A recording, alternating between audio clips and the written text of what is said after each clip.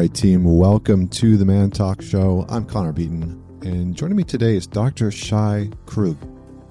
And Dr. Krug is a licensed psychologist and ASECT certified sex therapist, and is the founder of Blue Anchor Psychology, a group practice in New York City focused on sex therapy, couples therapy, and generalist mental health care.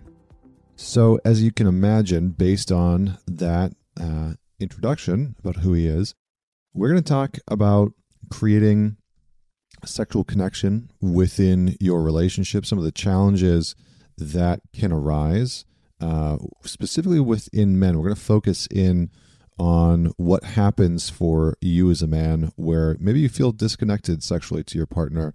There might be challenges that arise, anything from erectile dysfunction to performance anxiety, to premature ejaculation. So we're going to cover a bit of a spectrum, and Dr. Krug is going to share his perspective on not only what's happening physically within the body when these things transpire, but how you can move into a more effective way of being, creating some effective practices for yourself so that you can engage with your partner in a way that is freeing, in a way that is connective, in a way that is rewarding. So today's conversation is going to be all about sex for the most part. So without any further delay, please welcome Dr. Shai Krug. All right, Dr. Krug, welcome to the Man Talk Show. How are you doing today? I'm doing all right. Thanks so much for having me. Yeah, this is a pleasure, man. I looked into some of your work, and I actually can't remember how I came across it, but I thought you'd be a very interesting person to have on the show and to connect with. And I feel like your perspective will be welcome. So let's just start where I always start these conversations, which is tell us a story about a defining moment in your life that made you who you are today. Such a great question. There's so much richness and depth into that question, and it can really go in a lot of different ways. But one particular experience comes to mind. I was, as a kid, was a very, very anxious kid. I struggled a lot with separation anxiety, and sleeping away from home was a really, really big challenge for me. Up really through my high school years, where I really did not have comfort and openness to kind of venturing out of my safe space, out of my comfort zone. And I had 3 friends in my senior year of high school who the previous summer had gone to Ukraine to do teaching and outreach work for kids there. And they decided in February of our senior year of high school, they were going to go back there and go back to that school that they worked at, and just to kind of visit their kids and do some teaching for a week. And they asked me if I wanted to come. And kind of like a little bit on like a spur of the moment, I was like, yeah, that sounds like fun. And I kind of like, agreed to go. And in the back of my mind, I kind of thought to myself, there's no way I'm going to get on a plane and go to Ukraine. Like I couldn't go to camp growing up, sleepaway, birthday party, like overnight parties. Like it just wasn't something that I did. So I kind of always expected I'd back out last minute, and somehow, and I'm not exactly sure how this happened, I kind of got myself onto the plane and flew to Ukraine with 3 of my friends. This was not a structured trip. There was no supervision. We just kind of like went to Ukraine, and we landed in Ukraine, and I kind of looked around and said to myself, like, what in the world am I doing here? And I was kind of scared to death. And I actually kept a journal of my thoughts and feelings during that time that I actually not so long ago recently revisited. And I kind of realized that I was much more resilient than I gave myself credit for, and much more resilient than I think many of friends or family members may have thought I was as well. And I kind of saw that, hey, you know what? I can do this. I can go out of my comfort zone. I can take risks. I can take on challenges. And that was kind of a really big turning point for how I engaged with my anxiety, that I saw anxiety wasn't a thing I had to battle with, I had to fight and get rid of, but something I could just bring with me on my journey. And it ended up becoming like, that summer I worked at a sleepaway camp for the first time. I then went overseas for 2 years, and I went on to college, and it kind of really changed the trajectory of my life, just seeing that, hey, you know what? I can navigate this. I can deal with this. And that was really kind of a huge turning point for me in my late adolescence. Yeah, I appreciate that story. I think the thing that stuck out to me was just that notion that my anxiety isn't something that I need to get rid of. in order for me to go do these things, I can take it with me. I think that that's such a great way of saying it, because the individuals that I've interacted with that have a tremendous amount of anxiety, that's the battle, right? Is how do I get rid of this so that I can? And I like that concept of, no, I actually don't need to get rid of it. It's how do I go do these things and bring it with me, knowing that it might show up, and then equip myself to navigate it, should it show up in a more intense fashion.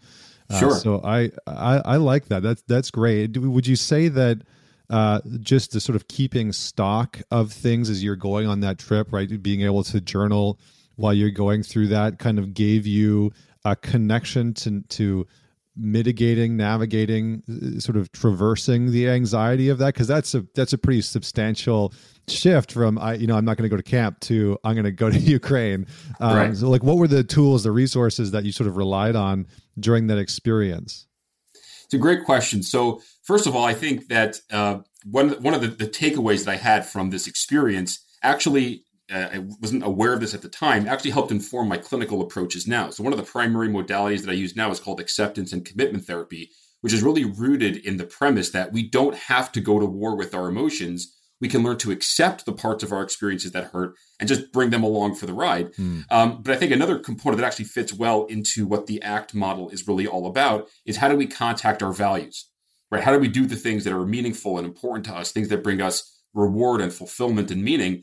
I wasn't just going to a random trip that I was just, pushing myself to do. I kind of saw the larger vision, the larger mission of we're going to a school to help teach kids who don't have access to good education. And yes, we were just seniors in high school. So we weren't, certified teachers or anything like that, but we're going to bring some joy and some music and some teaching to kids who didn't really have access to that. So I think I was connected to the larger mission of there's something here that's really important to me. And can I engage this discomfort in the service of this thing that's really important? Yeah, beautiful. So there's a sense of purpose embedded into what you were doing, a sense of meaning, right? That was larger than yourself, that sort of helped pull you out of that. And then there's the undercurrent.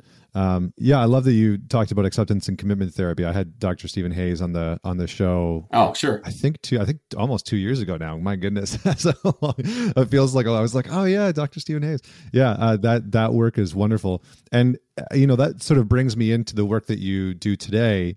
And I can imagine that some of those experiences that you're talking about and just the lessons that are embedded into that, being able to bring that anxiety with you, being able to sort of go and pursue the things that you want within your relationship sexually, and still being able to deal with those parts is going to be important. So maybe just for context, give a little bit of summary of the work that you do with people, how you do that work, and some of the common areas that you're normally engaged in your therapeutic practice.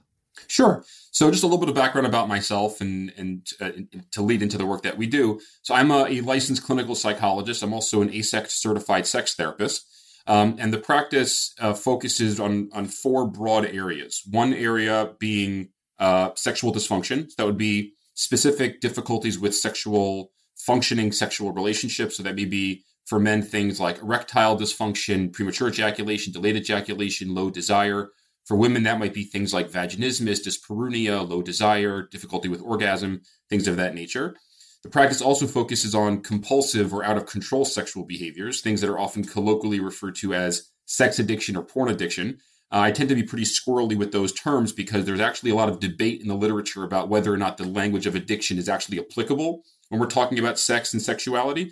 So the second area we talk about just kind of colloquially referred to as out of control sexual behaviors, things that are inconsistent with, let's say, your values, or things that are interfering with your functioning with your relationships. The third area is focusing on couples therapy. So it'd be things like dealing with infidelity, couples falling out of love, disagreements about parenting style, conflict, things like that. And then the fourth category is kind of the more generalist mental health issues, things like anxiety, depression, trauma. We work with OCD. So kind of more generalist type issues. So we're kind of addressing a pretty broad range of clinical issues.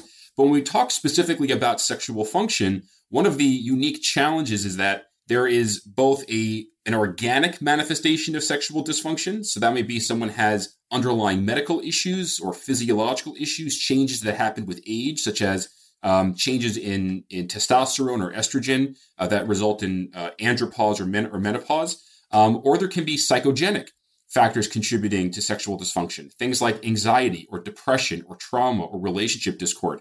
So there's a lot of potentially underlying factors that can contribute to an individual's sexual function, much of which may not fully be in their control, right? There's not a person on earth who gets to control when their body starts to age.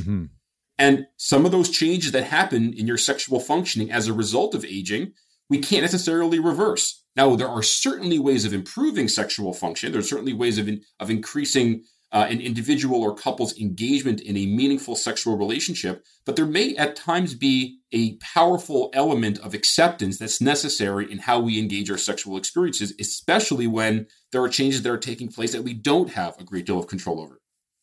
Yeah, that's good. I mean, I think you said the magic words that I could almost hear my listeners, ears perk up, like improving sexual function. Okay.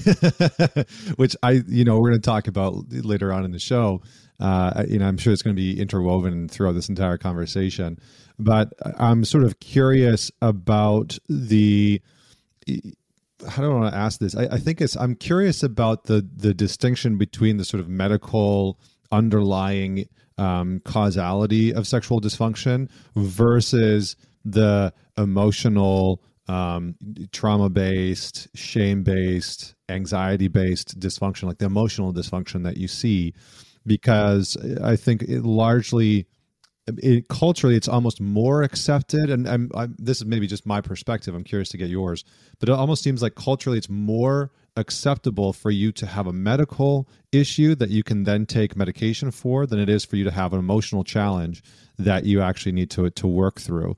So I'm curious, A, if you sort of agree with that, or if you see that differently based on your practice, and B, how do you begin to support people in either of those camps or categories? Sure.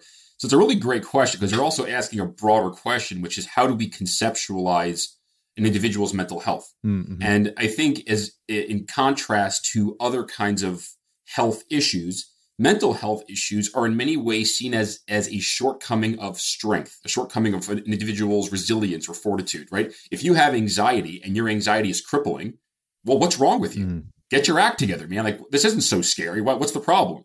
Or if someone is clinically depressed, and just get up and get out of bed. Why are you so sad all the time? Like, we look at an individual's mental health as some kind of like individual shortcoming, as opposed to seeing it as a set of challenges that is a byproduct of neurological functioning, hormonal functioning, life stressors that a person is experiencing. So I think there can be a great deal of shame or guilt associated with mental health, which is why in many cases people just don't talk about it. Now, the world has changed a lot in the past, decade or two, where people are much more open talking about mental health issues. And I don't know how many podcasts there are and YouTube channels that are dedicated to mental health, and celebrities are coming out and talking about their own individual therapy. It's much more accepted now to talk about an individual's emotional and psychological well-being. But in many ways, there's still a lot of stigma. There's still a lot of shame associated with it, especially when we look at things like how men may conceptualize masculinity, right? And I'm strong and I'm resilient, and I can push through anything. And sometimes acknowledging that you're in pain may be seen as a personal shortcoming. So I think there can be a lot of shame and stigma still associated with this, even though there has been a lot of movement, a lot of traction and opening up about mental health and general mental well-being. So when we think about the interplay between medical functioning, biological functioning, anatomical functioning, hormonal functioning, and psychological well-being, there's a lot of that's going to really overlap. So even if there is something that is really purely a medical issue, and someone needs, let's say, medication to treat that medical issue, you're still dealing with the relational components that are going on as well. It's why I tell individuals that come in for any sexual dysfunction, men or women, I always say it's not a me issue, it's a we issue. Even if you yourself have a diagnosable organic medical condition that's impacting your sexual relationship, you still have to address it in the relationship. Now, that doesn't mean that you have to be in a relationship to address sexual dysfunction. So if someone as an individual, as a single person, is saying, I'm having X, Y, or Z problem, you can certainly address that with the individual. But if you're in any kind of dyadic relationship, you got a dialogue about that in the dyad. Hmm. So there's always going to be some overlap, even when something is primarily medical. But there are so many systems involved in sexual function. So you have anatomical functioning, hormonal functioning. There's vascular health issues. And that's actually why one of the early signs of heart disease is actually erectile dysfunction. Because if your heart's not working properly, it's going to impact how your body is pumping blood to other parts of your body. So it's actually not uncommon for erectile dysfunction to be a sign potentially of some kind of underlying heart or vascular condition. So there are so many systems that are involved, and theoretically, any dysregulation in any of those systems can cause sexual dysfunction. So there's really, I think, an important balancing act between an individual's physiological functioning and their psychological functioning, which is why I often work hand in hand with urologists and endocrinologists to make sure that a person is getting the holistic care that they need, that we're not looking at just one angle of a potential difficulty, but looking at the entire system that what could be contributing to this. Yeah, fascinating. I love that you bring up a more holistic approach to this. I remember, I can't remember what his name is, but he's a professor at Stanford. And I talked about this on one of my podcasts, but he described basically the functionality of what happens in our body in order for us as men to get an erection.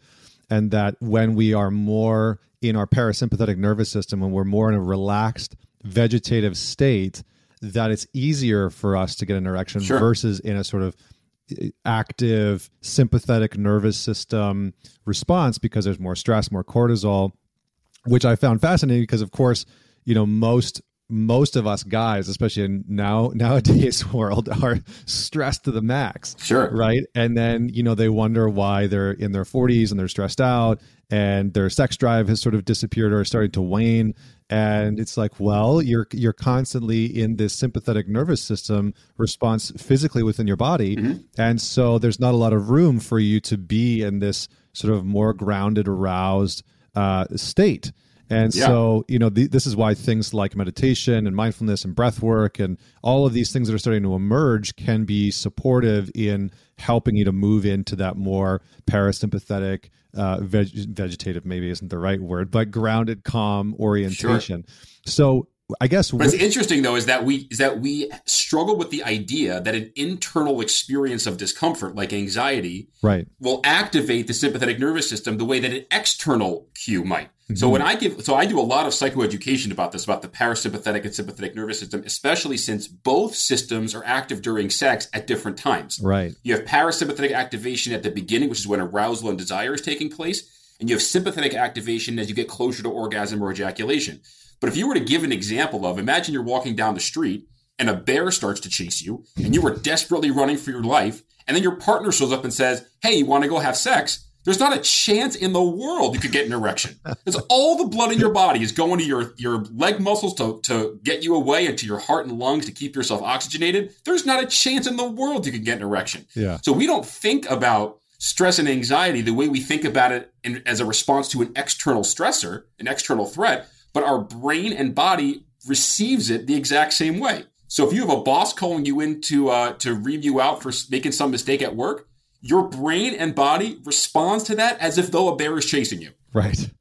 Right. Well, I think it's such a good reminder too for couples that are wanting to explore, if you have a partner, just as an example, if you have a partner that's wanting to explore, sex in, we'll just put some stuff like sex out in public places or like in the backseat of a car or whatever it is. Mm-hmm. And you have another person that feels a tremendous amount of anxiety around that, right? What if we get caught? We shouldn't be doing this, that kind of stuff. And their nervous system is being put in a stress response. It's going to be hard for them to engage in the act. And so I think that's just one example, but I think that there's a multitude of examples where that is happening to a degree where it's causing a bit of challenge for the couple to actually engage in fantasies, role-playing, acting out their sexual desires. Mm-hmm. So is that something that you see? And that's sort of one question. The second question is, what within your practice, what do you see a lot of men really battling with and dealing with? Like, what are some of the challenges that seem to be predominant in our current culture based on the individuals that you see within your practice? Sure. So in response to the first question, that is certainly something that can show up, that if there are either internal stimuli or external stimuli that create too much activation that can kind of shut down the sexual response cycle. That also actually speaks to why maintaining some level of unknown is actually important in sexual relationships. Because if you think about the sympathetic nervous system activation that you see in the fight or flight response, you actually have a very similar response in response to excitation. So doing things that are kind of unfamiliar or maybe outside of your comfort zone may actually be really important to maintaining sexual curiosity. That as couples, certainly in long-term relationships. So now early in relationships, when you're just getting to know a sexual partner, the whole thing is unknown. Like you don't know their body, they don't know your body, you don't know what they like, they don't know what you like. So everything is kind of an exploration. But what happens when you're in a relationship for 10 years or 20 years or 40 years? How do you maintain the same level of exploration or excitement that allows for kind of that the emotional and physiological stimulation that makes sex rewarding for people? And sometimes that means kind of keeping things exploratory, going outside of your comfort zone and trying new things and opening up about vulnerabilities. And a lot of that actually contributes, even though the idea of stepping out of your comfort zone may elicit, let's say, the experience of anxiety, stepping out of your comfort zone also results in excitement. And that excitement is actually important to keep your sexual self curious and exploratory. And that actually contributes to the sustainability of a long-term sexual relationship. We think about sexuality as existing from puberty to, menopause or puberty to andropause. You're really a sexual being from birth until death, right? The population with the highest rate of new STIs in the country is the geriatric population because they're not worried about pregnancy. And so they're not using protection. Right, so maybe not as much now because of COVID, but like the nursing homes used to have tons of STIs that are going around because people just aren't worried about pregnancy. So we are sexual beings from birth until death. And the only way to have a healthy functioning sexual relationship, as your body develops and as your relationship develops, is to tend to your sexual self. So this actually speaks a little bit to some of the things that we see clinically in the practice. So in terms of there's certainly people who are coming in for organic issues that they're seeing a urologist, but they're still having, let's say, anxiety or pressure surrounding sex. If it's something like erectile dysfunction, which, by the way, erectile dysfunction and erectile disorder are actually two different things. Erectile dysfunction is the medical language for having difficulty getting or maintaining an erection. There's actually two different systems involved in getting and maintaining an erection. Erectile disorder is where you have a psychological process that is contributing to ED, things like anxiety or depression or trauma. So we look at those as oftentimes co-occurring, but really actually distinct presentations. So things like organic sexual dysfunction, like ED or premature ejaculation, that someone is looking for tools to navigate that effectively, and also ways in improving a couple's sexual experience. Are certainly things that show up. We also see a lot of psychogenic issues. Sometimes not even a chief complaint that's sexual. So somebody comes in, let's say, for depression or panic disorder, and their struggle with their whatever the other issues are that they're experiencing are kind of like flowing over into their sexual experience, and we're trying to navigate kind of two comorbid issues that are occurring simultaneously. And there are also things that are specific sexual dysfunctions, like premature ejaculation, which is the most common sexual difficulty that young men experience, or erectile functioning that across the lifespan becomes more and more common as you age. So the kind of general rule of thumb is that it's 10% per decade. So 30% of men in their 30s, 40% of men in their 40s, 50% of men in their 50s, et cetera, becomes more and more common as you age and as your body starts to change. So we're kind of regularly tuning into what's going on in your body, what's going on in your relationship, and how do you move towards what's really important to you. Yeah, I mean, I'm glad that are those stats sort of roughly accurate, like 30% in your 30s, 40%? Because when you said that, I was like, really, 50% in your 50s? Like, is that... So it's not like it's kind of like a little bit more like a tongue-in-cheek rule of thumb. So okay. The specific data may be a little bit different. That's kind of like the rough idea of how common this becomes. But what I would say pretty confidently is 100% of men over the lifespan will experience something in their life that changes their sexual function. Yeah. So it is a completely uniformed experience for both men and women that you will have episodes that things don't go how you want it to go. And that is okay. That's an important part of being a human. Yeah. I agree. I think we can touch on that in a second. There's a few things I want to talk about that I think would be helpful for the audience, because I've gotten a lot of questions about these over the years, through social media and whatnot, and I've touched them a couple of times. But I think what I'd like to go back to is you talked about that there's two different systems for getting and maintaining an erection. Sure. And I'd actually just like to navigate that and then talk about premature ejaculation. So I'll follow up with a question about that after. Sure. So the two basic mechanisms. Well, I'll talk about the way that erections take place, right? So the basic mechanism, very simply, you have two kinds of soft vascular tissues called the corpus spongiosum and the corpus cavernosum. And basically, the way that an erection happens is you have increased blood flow going into the penis, right? So the arteries dilate, allowing more blood flow to come in, and the veins constrict, preventing blood flow from going out. And much like if you put a hose onto like a a balloon, and you start putting water in, if there isn't a way for the water to get out, the balloon just gets bigger. Mm-hmm. That's kind of the mechanism of how an erection takes place. So the reason we differentiate between getting an erection and maintaining an erection is it could be the result of arterial deficiency, that there isn't enough blood flow coming in, or there could be venous deficiency where there is too much blood flow getting out. So those are two different mechanisms in terms of getting the erection and maintaining the erection, which is why whenever we do an evaluation related to sexual function, we're not just asking about, are you able to get an erection? We're also asking, are you able to maintain the erection? Now, that ability to maintain an erection also begins to evolve over the lifespan, which is why you have something called a reflexogenic erection, which is an erection that is the result of stimulation to the genitals, and a psychogenic erection, which is an erection that originates in the brain. So when you think about sexually arousing things, as men age, psychogenic erections become more difficult, and they require more reflexogenic erections to get and maintain an erection. So sometimes you do need to have more activity, more stimulation to get and maintain the erection, which is normal over the lifespan. But if there is sustained difficulty with maintaining an erection, for example, you have to start looking at, are there any organic medical issues that are resulting in your body not being able to sufficiently prevent the outflow of blood during an erection? Immediately as you were talking, what came to mind is, the concept of psychogenic erections. And my immediate thought was, you hear a lot of the impacts of pornography on men and their ability to be aroused, and how that can, depending on your usage of pornography, impact your ability to get or maintain an erection or be aroused in general. I'm curious, is there literature, or just even in your experience, is there any correlate between, medium to high levels of porn usage and a decreased psychogenic erection capacity? Like, is there anything in there where, I don't know if there's research around that, or if you have any thoughts or experience on that, because it just seems like there's probably something in there, but maybe I'm just fishing.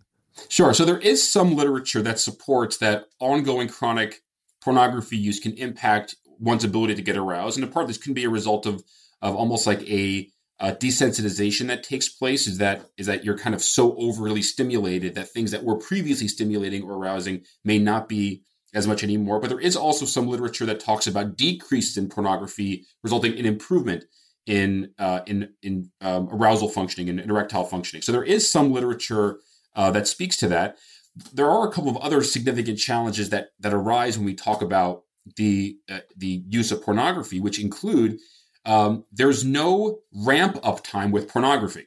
When you think about partnered sex or even solo sex like masturbation, there's a process of getting your body to a space where you're getting aroused and you're kind of getting more and more turned on. Then there's increased stimulation. You're kind of going through this course of your sexual response cycle.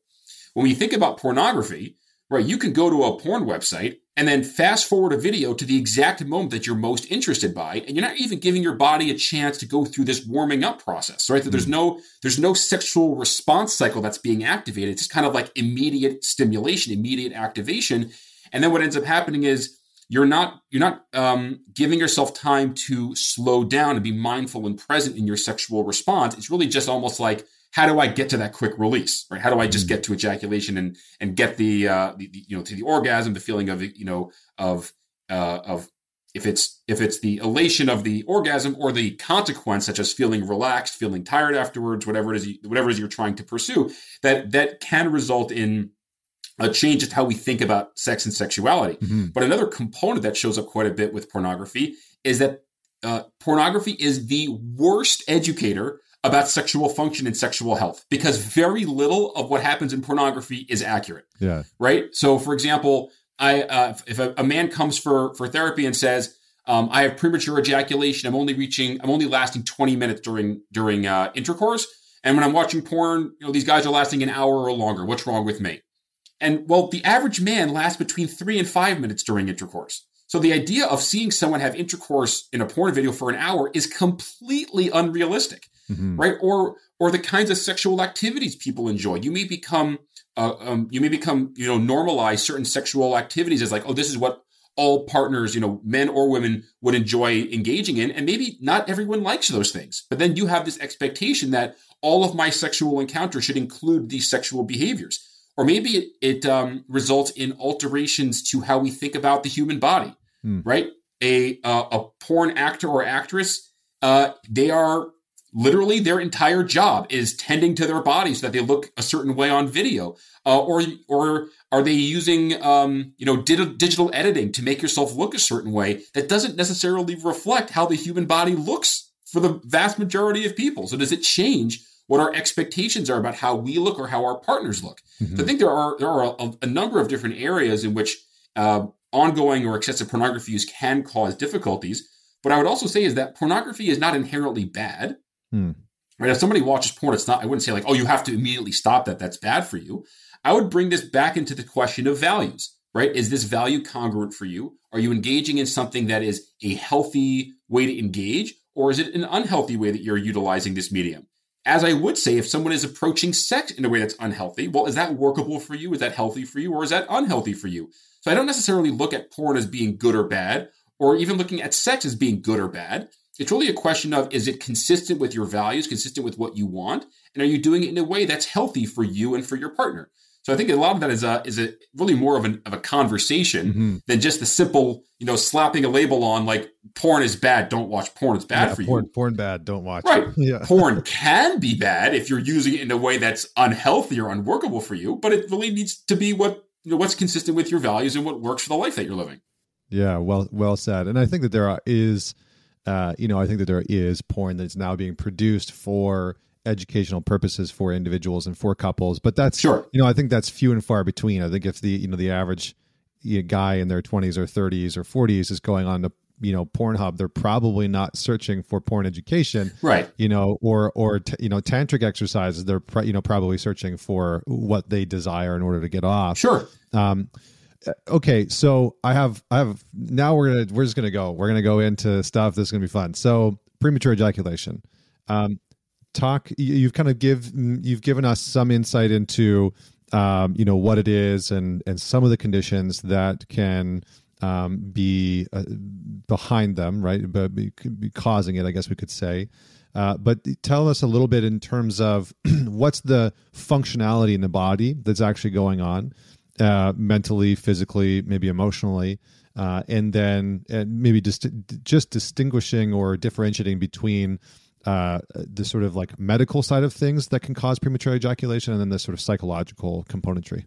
Sure. So before I go into answering your question, I wanted to give you a brief outline about how we typically approach sexual dysfunction at large. Yeah, please. Which I think could be a helpful way to break down things like psychoeducation versus intensive therapy. So the basic structure, the basic model we use in sex therapy is called the PLISSIT model, which is an acronym for permission, limited information, specific suggestions, and intensive therapy.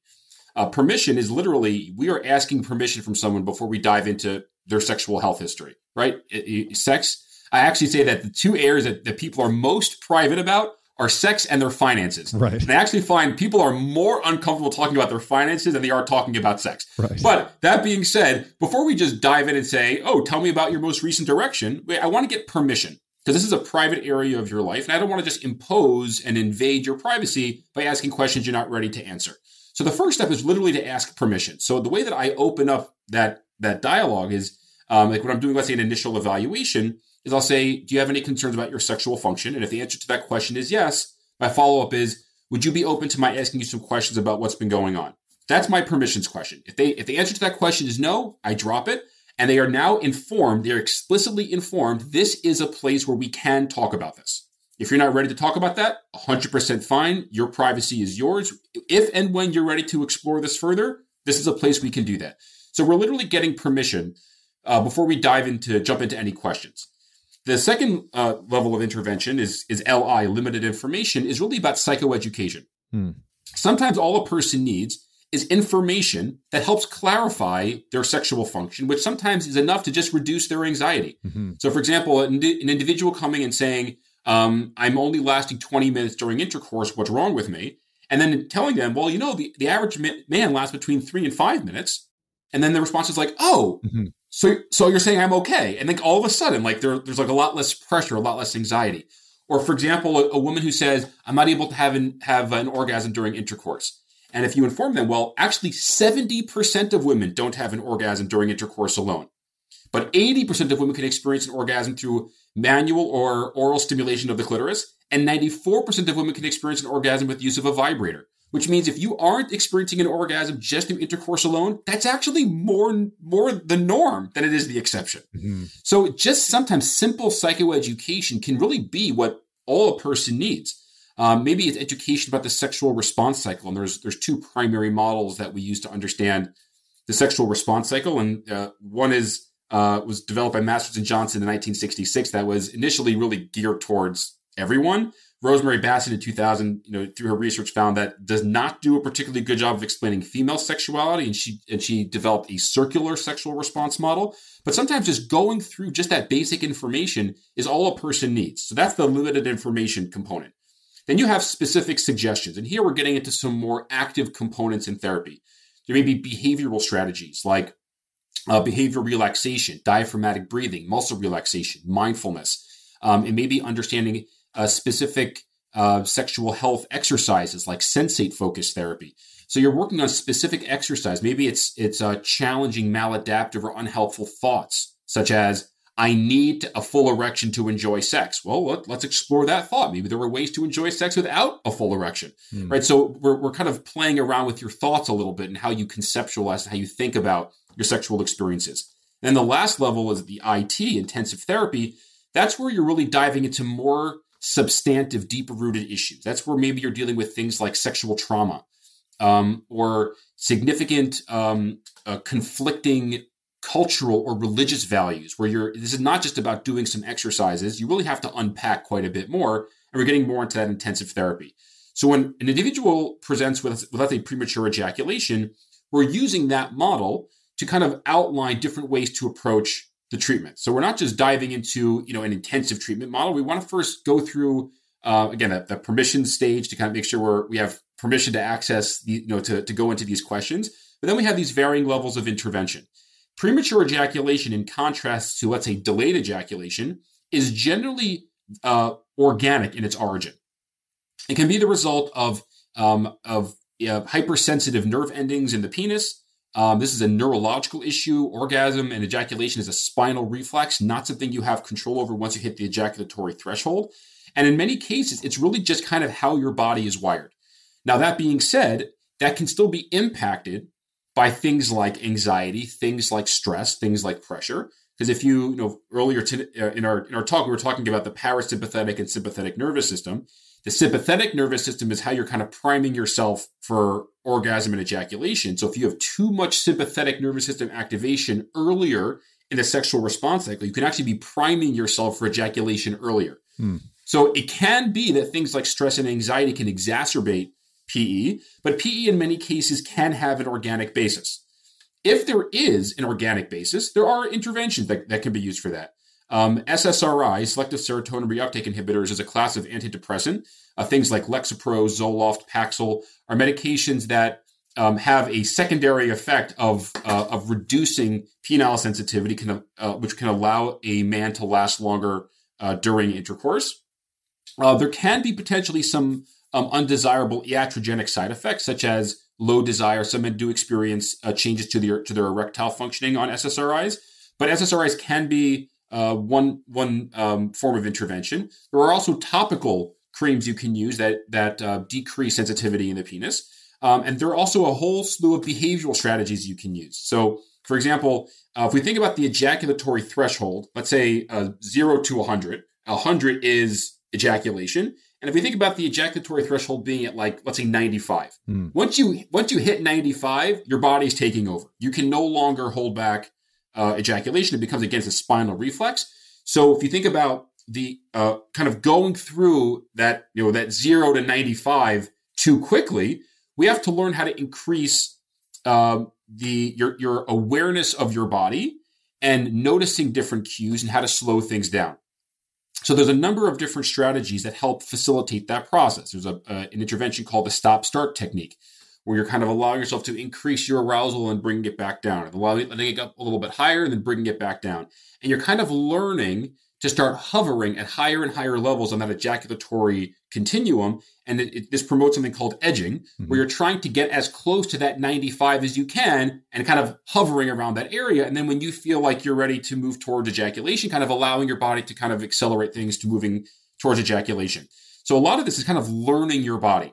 So even if you're doing, let's say, a stop-start technique, this is not done through this lens of here's this agenda that we're trying to work towards. It's really trying to promote kind of tuning into your body and tuning into pleasure, and sex being a pleasure-focused act, not an outcome-focused act, and contributing to an overall experience of enjoyment between either the two people or more, if let's say there's more than two people involved in sex, or if you're having sex by yourself, if you're engaging in masturbation, how are you approaching this through a mindful, pleasure-focused route where you're tuning into your body, not just looking at what is the outcome that I'm trying to get to?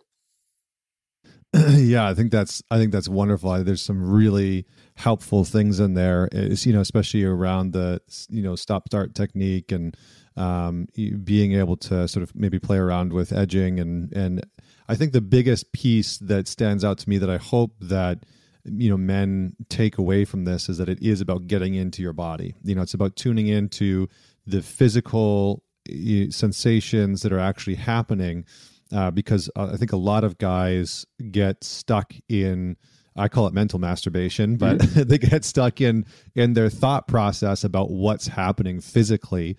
And for many men, they just feel like they're along for the ride with what their penis is doing. Sure. It's just like, oh, my body's orgasming now, or, oh, I can't get hard. Right. And so, and for a lot of them, it's a disconnection, right? Because many of us have been taught to over-index rationality. And so we live within the rational context and we're disconnected from the physiological context.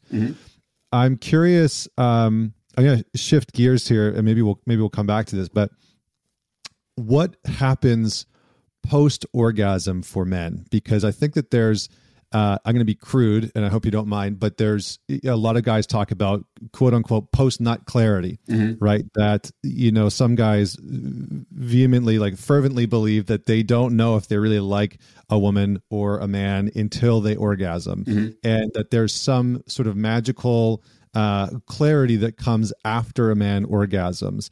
And so I'm hoping that you can, maybe from a clinical or physical standpoint, just explain what happens in the body, inside of a man's body after an orgasm, and what might that clarity that man is experiencing be a result of. Sure. So the first piece, just to respond from a purely physiological perspective, after a man ejaculates, there's something called the refractory period. And all men lose their ability to ejaculate again immediately. Most men lose their erections, or at least many men lose their erections as well. And this is uniformed across the board. The length of the refractory period depends on a whole bunch of factors. So younger men typically have a shorter refractory period, and as you age, typically gets longer. So a young man, let's say 18, 19, 20-year-old, who ejaculates may be able to ejaculate again after 10 or 15 minutes. A 70 or 80-year-old man may not be able to ejaculate again for 72 hours. Right, so the refractory period gets longer and longer. So your body's recovery after ejaculation takes place. Women don't have a refractory period following orgasm, which is why women can experience multiple orgasms. So you can kind of have this increase during arousal. You have this thing called plateau. You have the spike during orgasm, and women can go right back into plateau and then orgasming again after that. Men have to go through this refractory period where they can ejaculate again afterwards, but it takes you some time in between. Now, during ejaculation, there's a whole lot of things that take place. It's kind of like like a fireworks show in your brain. Like there's all kinds of hormones and neurotransmitters that are being released. There's dopamine and serotonin, oxytocin, which is the emotion, which is the hormone associated with opening up and connecting, and it's kind of like the love hormone, the trust hormone. Bonding. That some men may experience, that following ejaculation they feel this sense of connection. It's also a lot of endorphins that are released. So men feel, and women following orgasm can feel a sense of calm, a sense of relaxation, which kind of allows you to engage in like maybe feeling connected and open to another person. Ejaculation in many ways can be seen as a purely biological, physiological response, but in many ways, it's really also a powerful component to an emotional response. Ejaculation as an expression of how connected I am to you, how turned on I am by you, how much I care for you. If that relationship does embody, let's say, a more of an intimate emotional relationship, is it really an expression of love? Of like, I'm showing there's a physical act of how much I love you. You're really kind of creating opportunities for really powerful emotional connection. So some men and women may find that following orgasm, you have kind of this physiological sense of calm. Your body kind of kicks back into your parasympathetic nervous system. You feel calm and relaxed and slowed down. Oxytocin is released. You have opportunities for closeness, for bonding, for connection, and that may contribute to this experience, kind of what you're describing of this emotional engagement.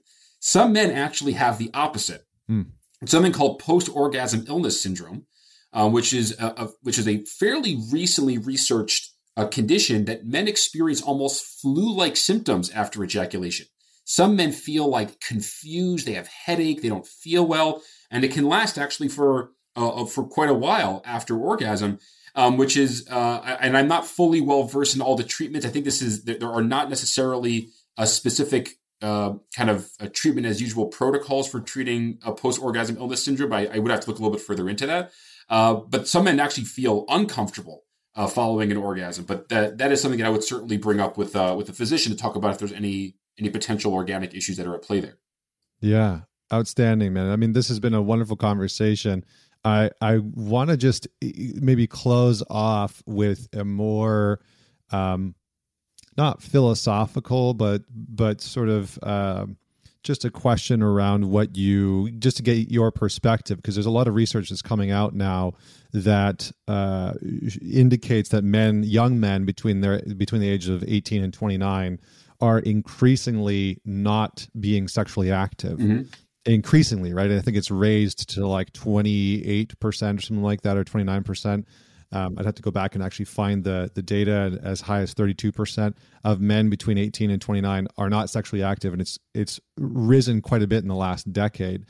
I'm curious from your perspective if you have any insight into why that might be, and maybe the impacts on that might have or not have on young men, and anything that you would sort of say to young men that are listening to this show. Sure. It's a great question that I don't think has a simple answer. I think you're likely looking at multivariate contributors to why you've seen changes to sexual behavior, sexual patterns in young men.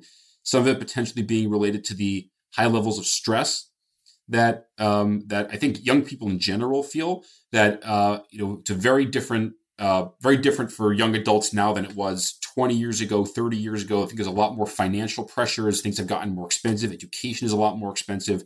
I think the accessibility of pornography may be a component there that, it used to be that you really had to, if you wanted to have a meaningful experience of sexual arousal, it involves seeking out sexual partners. And I think that as pornography has become more and more accessible, over the past 20, 25 years, but certainly since the smartphone has come out, where you can everyone's walking around with potentially Pornhub in their hands. Like you can access it wherever you want. I think maybe may contribute to that as well.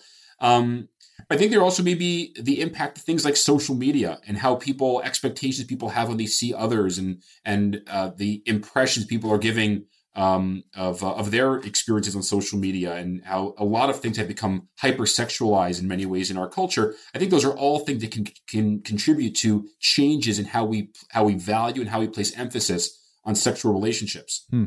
What I would say is that sex and sexuality is a remarkably personalized experience. I tell people all the time, there is no right and wrong way for you to be a sexual being. And if you are in a space where you aren't interested in pursuing a sexual relationship, and that's okay with you, that's fine, right? I think the question becomes, where do your values lie?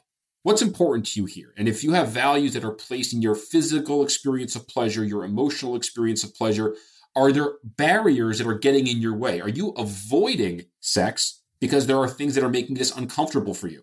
And if you're avoiding, this kind of goes back to the very beginning of our conversation today. If you see anxiety as something you have to eradicate in order for you to engage your values, you may be caught in a somewhat unworkable tug of war, to use one of Stephen Hayes' metaphors, like the tug of war metaphor. You may be caught in an unworkable tug of war that you're struggling against something that you don't have to fight. You don't have to eradicate. So I think the question I would always bring back to, if anyone came to me and said, I'm not sexually active, what's wrong with me? The question I would ask, first of all, is trying to understand where's that coming from and what's the origin story of that experience for you. But also, very importantly, what do your values indicate here? What's important to you? What do you want to see for yourself? And are there meaningful ways you can take steps to move towards your values, committed actions to move towards your values? And how do you find workable ways to increase your sense of emotional and psychological flexibility to engage the parts of your experience that may be uncomfortable or painful or difficult? Well said, man. Well said. Well, listen, thank you so much for joining me. And if people want to learn more about you, your work, where can they find you? Where should they go? Sure. So my practice name is called Blue Anchor Psychology. The metaphor of the anchor actually being rooted in acceptance and commitment therapy. Kind of how do we connect ourselves to the present? How do we ground ourselves in the face of deep internal pain to maintain our course and maintain our focus on what our values are? So the website is blueanchorpsychology.com. And we have multiple providers who can serve different communities and different needs. And we also have information available on there about sexual function and sexual relationships and other elements related to mental health that are available there as well. And I'm always happy if people have questions, they want to reach out. You can certainly reach out through the website. I'm happy to answer questions that people have, or if they need guidance or advice about where to seek medical providers to address organic sexual difficulties, or if they have relationship or sexual difficulties and they have questions. I'm always more than happy to answer questions. Outstanding. Well, thank you so much. For everyone that's out there listening, don't forget to share this episode with somebody that you know will enjoy, that you know is going to find this conversation fascinating, educating, inspiring, etc. Don't forget to leave us a rating and review. Until next week, this is Connor Beaton signing off.